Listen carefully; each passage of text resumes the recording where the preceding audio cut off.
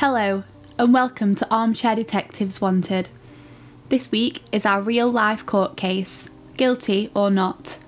This is episode 13, A Taxi Full of Diamonds. The names and dates have been changed, but the circumstances are true. You are now a jury member. Evaluate the evidence and then deliver your verdict. Will you send an innocent person to jail or allow a guilty person to walk free?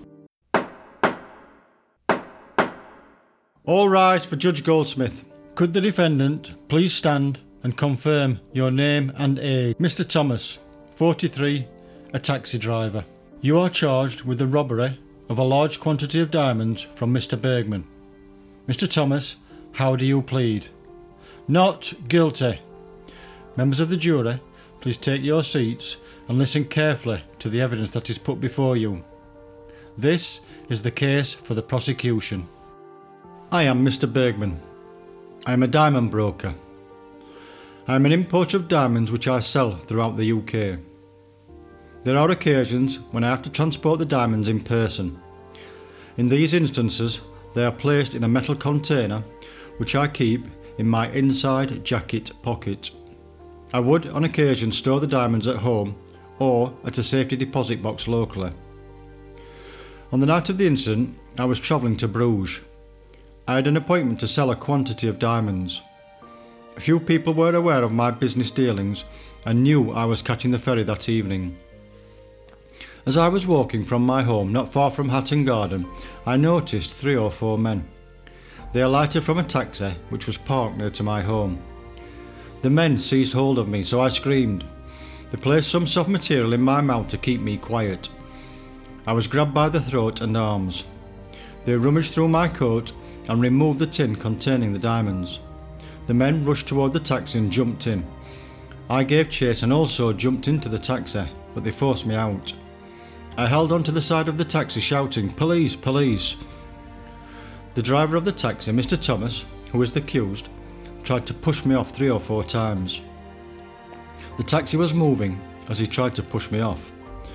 The men in the taxi jumped out and ran along a street where I lost sight of them. However, the taxi driver continued along the road trying to force me off. As we reached a public house, he stopped the taxi. I was screaming loudly for the police. I saw the taxi driver, Mr. Thomas, talking to some of the crowd who had now gathered outside the pub.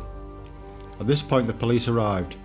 A short conversation took place between the officer and Mr. Thomas, and we were all then taken to the police station. Mr. Thomas did not try to escape when the police arrived. I did tell the landlord of the pub that I had been robbed of my diamonds. I am Mrs. Henry. I'm a coffee shop owner. On the day in question, I heard a taxi pull up. I had a look out of the window and I saw and heard a man coughing. It seemed to last a couple of minutes, and it appeared the man had a very bad cough. He seemed to be struggling for breath. It was almost as if he was being strangled. As I looked closer, I could see 3 or 4 men struggling near the taxi. I think the taxi had its engine running. It seemed like they were trying to place the male in the taxi. At this point, the taxi began to move off slowly. The men were still struggling as the taxi pulled away. I then saw one of the males alight the taxi and walk away down the street. The taxi then disappeared around the corner. I think this incident lasted for around 15 minutes in total. I did hear someone shout something like murder, though I cannot be sure of the exact word as the cab disappeared from sight. I did not hear anyone shout for the police. There was very little noise emanating from any of the group, and I did not think anything untoward was happening. I am Mr. Jameson. On the night in question, I saw 3 men standing on the corner of the road. I also noticed a little further down the road a taxi parked up. My attention was drawn to the taxi because there appeared to be 3 or 4 men struggling at the side of it. I could hear shouting and groaning. I started to walk towards the cab, but as I did, it set off. The taxi was zigzagging along the road and the rear doors kept swinging open. One of the men jumped from the cab. He was dressed very smartly and he walked straight past me. He did say something, but I didn't hear what he said. The cab then disappeared out of my view. I was not aware that an offence was taking place. I am Mr. Balderson. I am the landlord of the local public house. I saw a taxi outside the front doors of the pub. Mr. Thomas was the taxi driver. Mr. Bergman was shouting, "Police, police!" He appeared dishevelled, with his clothing open near the collar. Mr. Thomas said he was trying to get Mr. Bergman off his vehicle. He then asked me to contact the police. The victim appeared very agitated and was constantly requesting the attendance of the police. I thought the issue was with payment of the taxi fare. I am Miss Hurst, one of the barmaids. I know the taxi driver, Mr. Thomas. On the evening of this attack, he came into the bar. He was with a man I did not recognise. They were only in for a couple of minutes and they both had a brandy. The other male paid and then they both left. I am Police Constable Chester. I attended the scene. Mr. Thomas was sitting in the driver's seat of his cab. I asked what the issue was, and he said, "Nothing. I want this man off my cab. I have just dropped 3 men off and I have not been paid." Mr. Bergman then explained he had been the victim of a robbery. I arranged for the accused and the victim to be taken to the police station. Mr. Thomas said, "Surely you don't wish to take me, just take the number of the cab." I explained that he was going to the police station. I am Mr. Samuelson. I have known the accused for about 30 years. We grew up together. We meet up occasionally for a coffee. On the evening before the offence he came to see me. I could see he had been drinking. He said to me, I had a job to drive some of the boys to do a diamond robbery. However, it didn't go ahead as they got information he didn't have them with him. He continued, "There is a man who doesn't live far away who walks around with diamonds worth thousands." I told him he was entering troubled waters. He said there won't be any violence. I told them that. Anyway, this job is worth a lot of money to me. While I have known Mr. Thomas, he has always been an honest man. I think he has been a taxi driver for about 22 years. When he spoke about the robbery, I thought he was joking. I did see a newspaper article about a robbery a few days later, but didn't pay that much attention. He didn't mention anything to me about the diamond merchant. I didn't go to the police, but as you are aware, they came to see me. I am Police Inspector Hatch. I spoke with the victim. I could see his clothes were in disarray and torn. He had blood around his mouth. He also had abrasions to his hands. He explained that he had been robbed of diamonds. He confirmed that he had jumped in the taxi to try and stop them. I then spoke with Mr. Thomas, who stated the following. I am Mr. Thomas, and a taxi driver. I am leasing my taxi at the moment with the intention of purchasing it. Earlier today, I was in my taxi when 3 men hailed me down. The tallest of the men asked me to pull up on the corner and said he would then advise me where to go, so I parked up. All 3 men left the vehicle, but one returned shortly and told me to drive around the corner and await further instructions. I drove as he requested. He then got out of the taxi and began pacing up and down as though he was waiting for something. I then noticed scuffling between 6 or 8 men. I could hear shouts of help. Suddenly, 2 or 3 men jumped in my cab.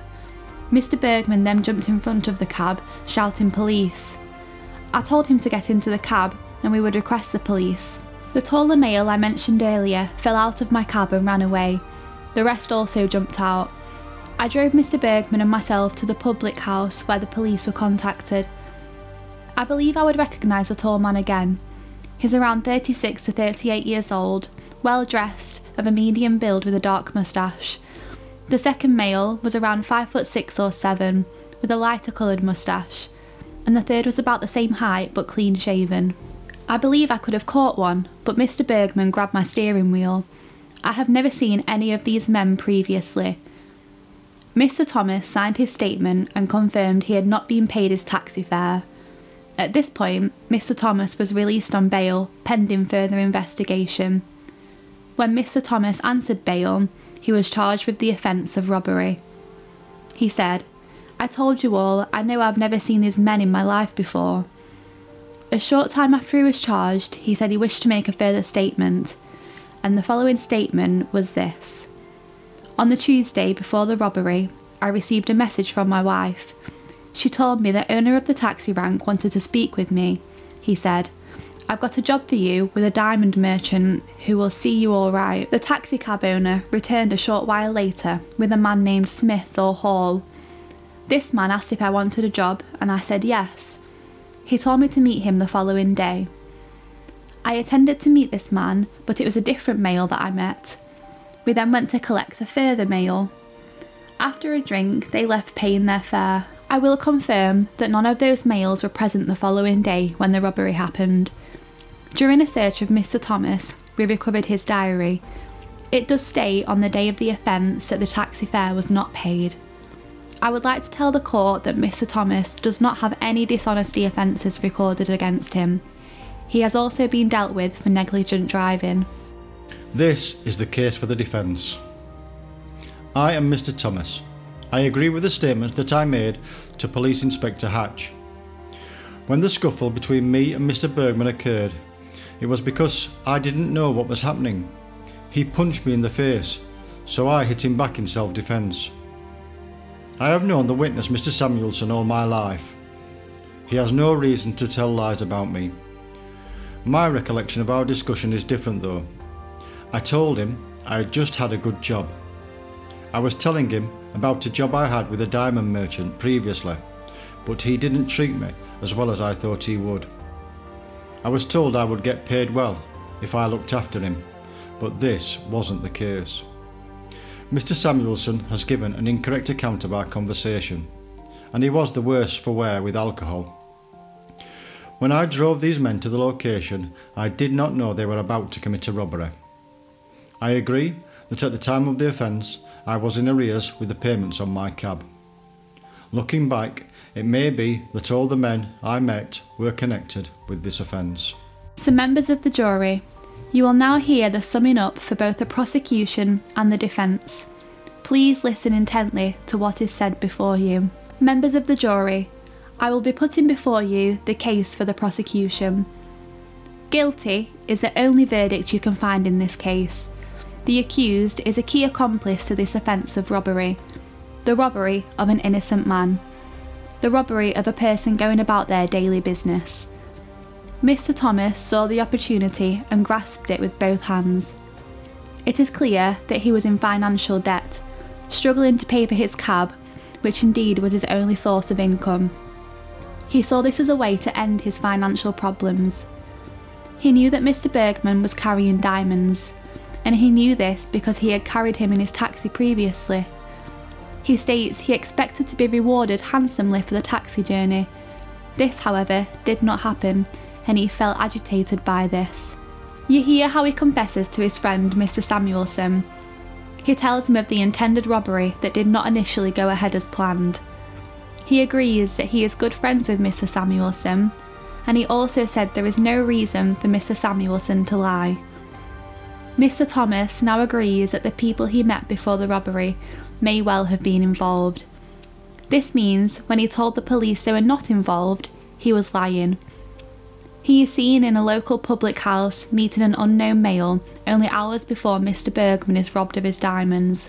He is the one that is waiting in his taxi as the getaway driver. Unfortunately, Mr. Bergman put up a fight, and it didn't quite go according to plan. Mr. Thomas then tells the police a string of lies about an unpaid fare in order to escape his punishment. Mr. Thomas has shown his greed, and has hoped to benefit financially from this terrible deed. Members of the jury, he is guilty of robbery. Thank you, Your Honour. Members of the jury, I will be putting the case for the defence before you. Good morning to you, the jury. I would like to remind you that you must be so convinced of the guilt of Mr. Thomas that it is beyond any reasonable doubt. If you have any doubt in your mind, then you must find him not guilty. Is it not the case that the accused is just an innocent member of the public? He is just a taxi driver. He did not know the men who committed this offence. He did not know they were going to take Mr. Bergman's diamonds while they were in his taxi. Mr. Thomas willingly goes to the public house to help Mr. Bergman contact the police. He willingly goes to the police station. He did not at any time try to escape or conceal his identity. He fully cooperated with the police. In fact, he even wrote in his diary that the group of men failed to pay for the journey. Mr. Bergman does not say that at any time Mr. Thomas tried to steal his diamonds. In his own statement, the victim confirms it was persons unknown that have taken the diamonds from him. Mr. Thomas has provided the police with description to try and assist them in identifying those responsible. You have heard how he is of good character. Members of the jury, it's just the case of an innocent person being in the wrong place at the wrong time. He isn't a thief, he is a taxi driver trying to earn a living. Members of the jury, it is clear that the accused was not involved with this offence. He has had no financial benefit from the theft of those diamonds. He is clearly not guilty. Thank you, Your Honour. Members of the jury, it is now time for you to retire to the courtroom and consider your verdict. Thank you for taking the time to listen to the evidence in this court case. I must remind you that to find the defendant guilty, you must be satisfied beyond any reasonable doubt of their guilt. On your return to the courtroom, you will deliver your decision. The verdicts available to you are guilty of robbery or not guilty of robbery. If you find the defendant guilty, please specify the sentence you would give. Please visit our Facebook page, Armchair Detectives Wanted, where you will be able to discuss your theories and views with other members. It's now time for week 13 of our scenario. Further inquiries in the investigation reveal that the husband and wife have been suffering financial problems. All documentation is at his place of work. What evidence would you be looking for, and how are you going to obtain it? A. Bank statements.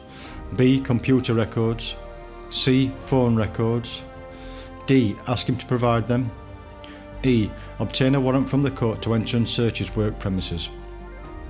Thank you for listening to Armchair Detectives Wanted. You are one of the team. Remember, don't just listen, be involved. We really would appreciate you recommending our podcast to others. We look forward to you joining us next week for episode 14, Crates Full of Cash.